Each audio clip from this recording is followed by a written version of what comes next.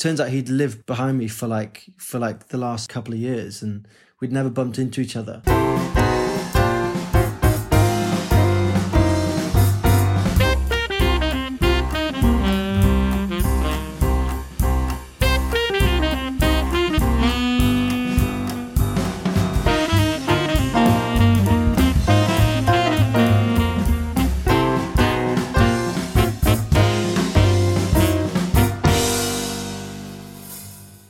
Hello and welcome to the Jazz Matters podcast with me, Darren Harper.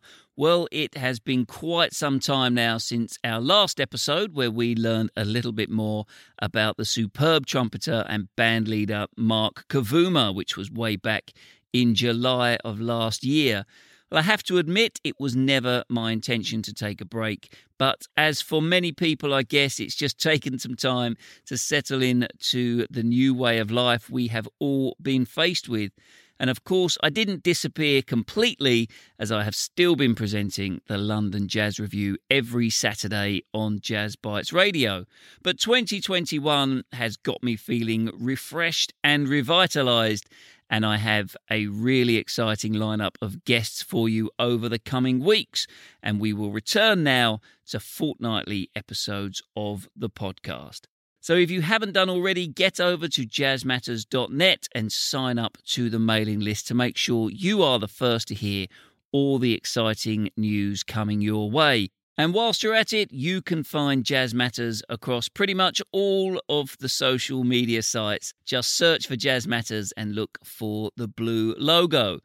Well, this is episode 37 of the podcast, and we start pretty much where we left off with some exceptional young talent coming out of London town. This time out, it is the sensational pianist Joe Webb.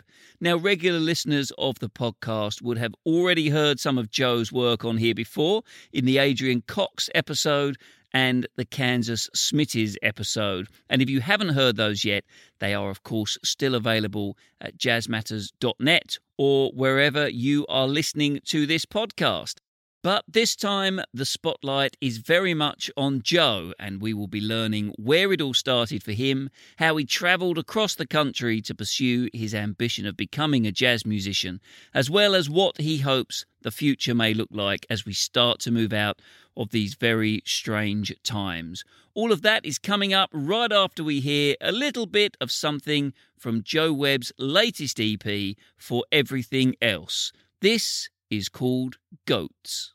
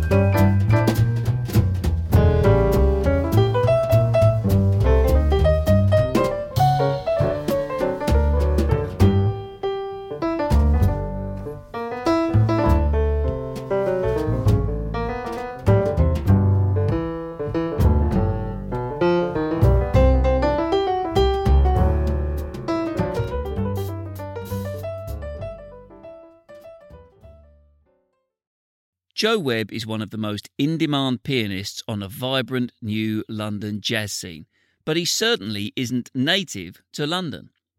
Growing up in Wales, Joe's introduction to music came primarily through his dad, who was a DJ working across Europe and who was always playing his vinyls in the house. But his early experiences with the piano are very much down to his granddad, who played, as Joe describes it, pub piano. And the feeling Joe got when he watched his granddad play is something he will never forget.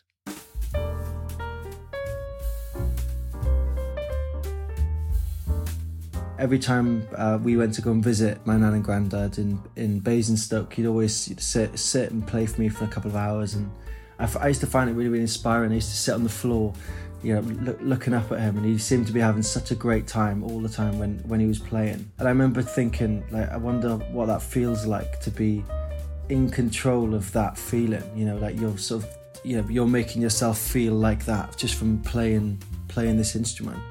And I guess I got really, really obsessed with it, and I really got obsessed with the sound of it, especially that world of playing, that sort of feel-good kind of, pub piano sort of playing. Joe's parents eventually bought him his own small Casio keyboard, and despite the tiny keys, Joe practiced religiously, constantly running his scales until he proved to his parents this was not a phase, and they finally agreed to buy a piano. Joe's early obsession with becoming a professional footballer soon started to fade as life on the piano stool took over. But the inspiration to make music his living didn't come from where you might expect. I went to Woolworths one morning, and I bought What's the Story Morning Glory. I think it was on cassette at the time. It would have been early 90s, whenever it came out. And I remember not being able to turn it off, and I was just literally singing around the house. I was pretending to be like a rock star, like sort of playing air guitar to What's the Story Morning Glory, to like Some Might Say and Wonderwall and Champagne Supernova, and like that feeling that I had from that was just so euphoric. I think it's one of the most powerful feelings I've still ever really felt. It was just like my future had sort of been decided from one little short trip into Morriston, the little local town in Swansea. It was really from then where I was so set on doing it.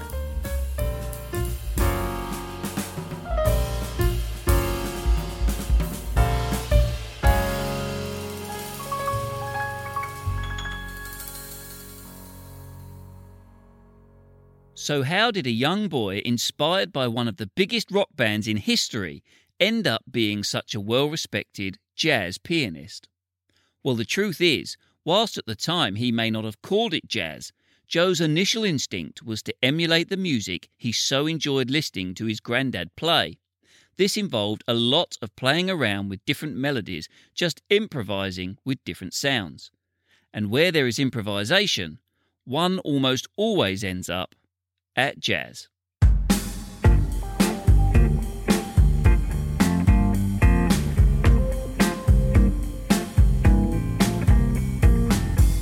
I used to just sit down and play, just improvise. I don't know, it's sort of in a similar way to what I remember hearing my granddad play, which would have been like sort of boogie woogie, pub piano, like a lot of rock and roll, obviously through my dad's influence. I remember just being like, this is what I want to do. This is really, I don't know, really it just gives you the most powerful feeling. I had classical piano lessons, but I don't know, I was always looking for maybe a little bit of deviation away from what I should have been doing. It was like I had trouble reading music anyway, so I was just sort of filling in the gaps, I guess.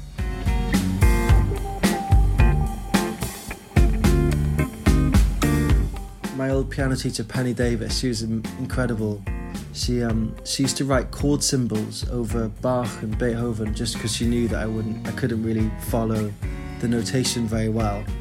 And obviously chords, I don't know, I kind of found a lot easier to understand and put into context. And then just from having the springboard of the chords, it was easier to almost have an educated guess, I guess, into finding what the actual melody would be and letting your ear lead you in a way, sometimes correct, sometimes wrong, but it was a lot easier to understand that.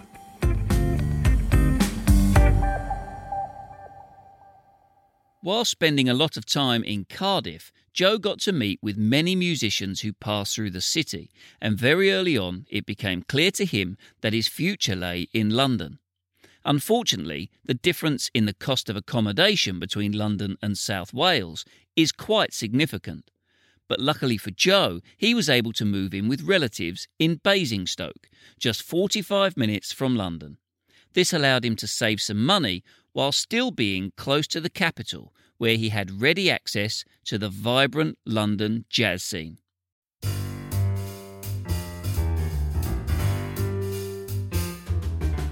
wasn't long before one of his college peers, trumpeter Evan Clegg, called asking if Joe played stride piano, a style of jazz piano prevalent in the 20s and 30s, developed from early ragtime. An offer of a regular weekly gig hung in the balance.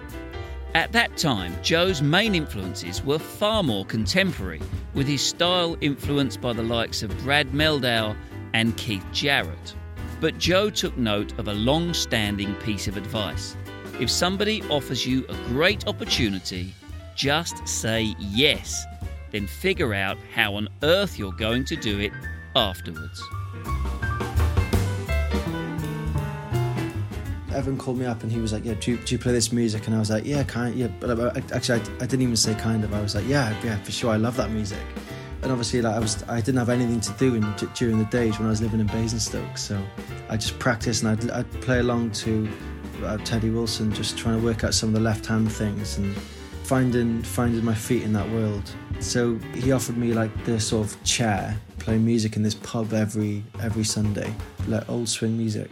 And yeah, like at first I did it as a job, but as the years sort of went by, it became much less of a gimmick for me, and I loved it. Like, I mean, I'm so in love with the music, with that music now. It's quite crazy to think that it was not even a part of who I was as a musician, you know, when I was studying. Through this residency, as is often the case in the industry, Joe started to get more work, including his first taste of European touring with the bandleader Benoit Vellefont, with whom he worked extensively for quite some time. But eventually, Joe started to feel stuck in a rut, and a trip to Barcelona had him thinking that his future may lie in Spain. So much so, Joe actually booked one-way tickets and a number of property viewings in Barcelona. But fate was yet to play her hand, and 1 week before Joe was set to leave the UK for warmer climates, in stepped a certain reedsman by the name of Giacomo Smith and Kansas Smitty's house band.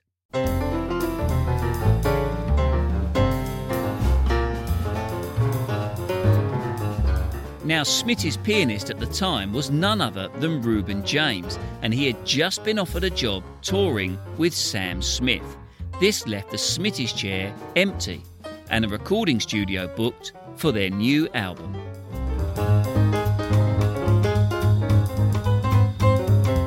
I found those guys really daunting at first because they were like a crazy standard, and I mean, especially I remember walking into the Haggerston one night, and actually it was Reuben James. He was on melodica, and Giacomo Smith was on clarinet, and they were playing Body and Soul, and I'd never ever heard a clarinet played like that ever before. I literally couldn't believe my ears. I was so like blown away, and you know, to see like for instance Ferg Island on bass with Kansas Smitty's and Pedro Segundo and Pete Horsfall, they were all like the same standard, and it was really daunting. I found it really hard to imagine myself in that band, you know.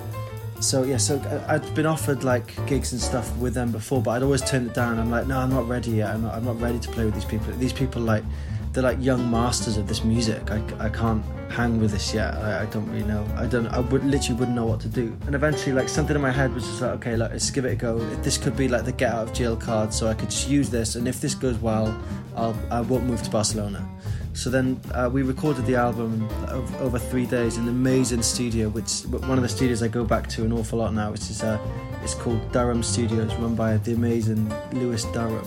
I decided that I'm going to stay in London. I'm going to just work with this band because I've been given a massive opportunity, and the calibre of musicians was just completely humbling every single time. And yeah, I really that was my time with that band, and you know, still continuing now, even through the pandemic, they've been able to sort of mold themselves into an online, you know, it's really inspiring to be around those people and those minds. Just teaching you never to really get complacent and to keep pushing even though the odds might be against you. It's really inspiring having people, not even musicians, but people in your life like that. Like, I don't know, I'm so grateful to call them mates and to be able to make music with them too.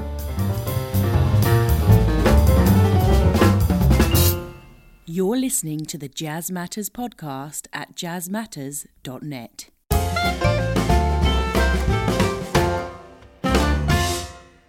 Playing with Kansas Smitties helped Joe to tick off some of the major boxes on the jazz musician's bucket list, such as playing London's famous Ronnie Scott's and also playing with Smitties guitarist Dave Archer at the Royal Albert Hall as part of the Guy Barker and Winston Rollins double big band.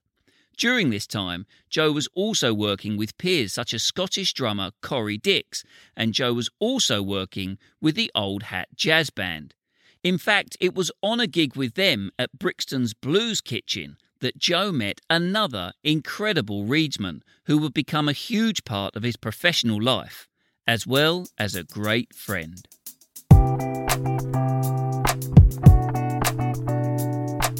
It was a name that everyone sort of was talking about for so long. And have you ever played with Adrian Cox? You've got to play with Adrian Cox. He's incredible. And Adrian actually just turned out to be on the gig.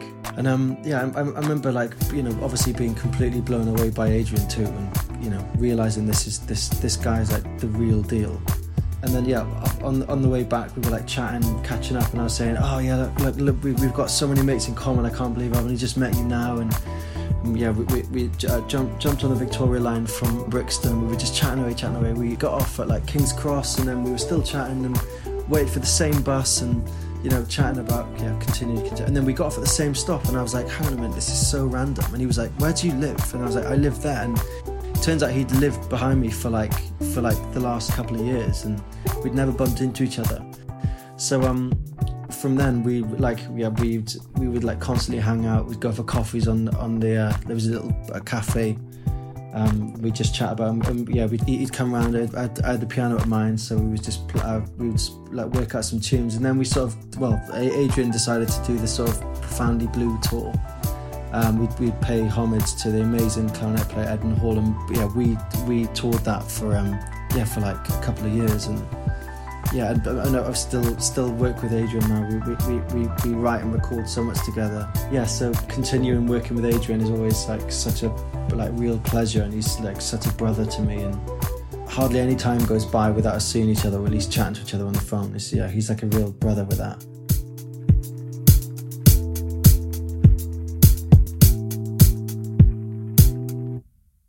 Of all the exciting projects and great musicians Joe has been fortunate enough to work with and be part of over his time in London, understandably, the one he is probably most proud of is his work with his own trio.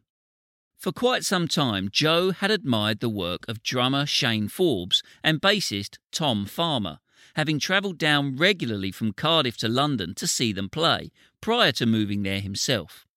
Every time Joe had the opportunity to play with either of them, he would find himself thinking over some of the sounds and grooves that had come out of the gig and looking to see how he could develop them into something more.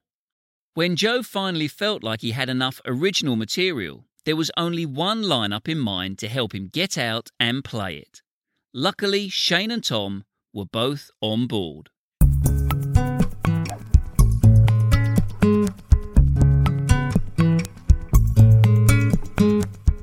We did our first gig in 2018 at Kansas Smitties, and that was really nice. I remember having the best feeling afterwards. It was really nice to actually get to put your own artistic stamp on something, as opposed to working for other people and playing other music. It was really nice to number one, write your own music, and number two, perform it with your band. And so it was a real breakthrough moment, just of personal growth. It's something I've always wanted to do, and I've always wanted to do it with them as well.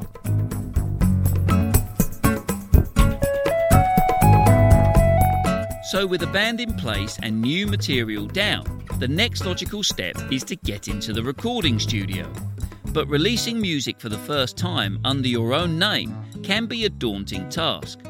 Fortunately for Joe, he had already caught the attention of Ubuntu Records, and knowing he would be in great company, Joe signed with them in 2019. But why was getting his music recorded and released so important to Joe at this stage of his career?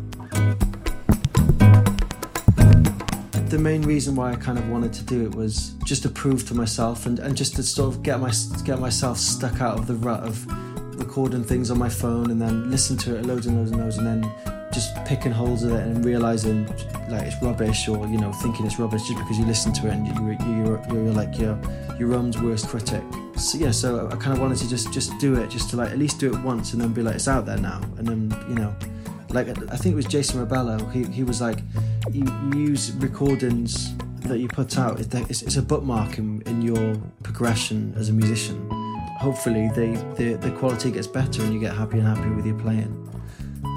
So after he sort of gave me the pep talk, and actually he's been someone I've gone back to an awful lot, of like almost like a mentor really. So I was a massive fan of him. Well, I still am a massive fan of his.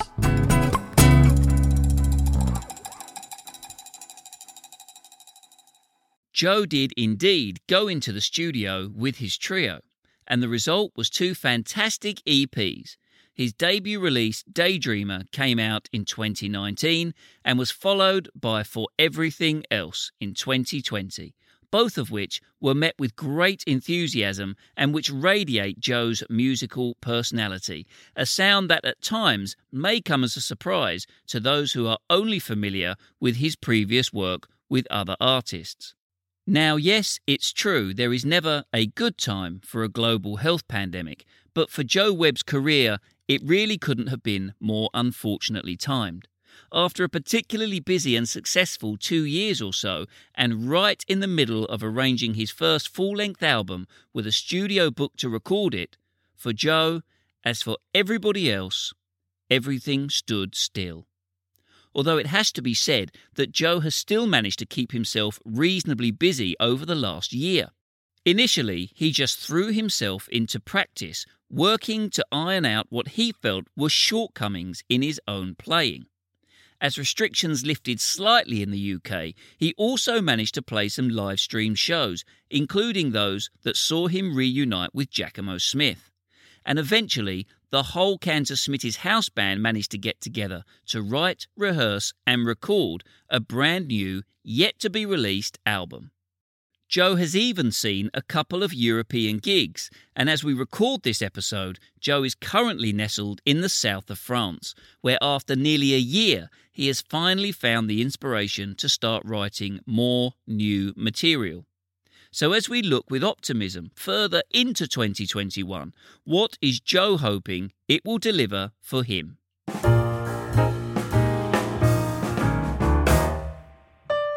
To resume touring and playing for people again. Really miss really appreciative audiences and feeling a real vibe in the room when you actually play.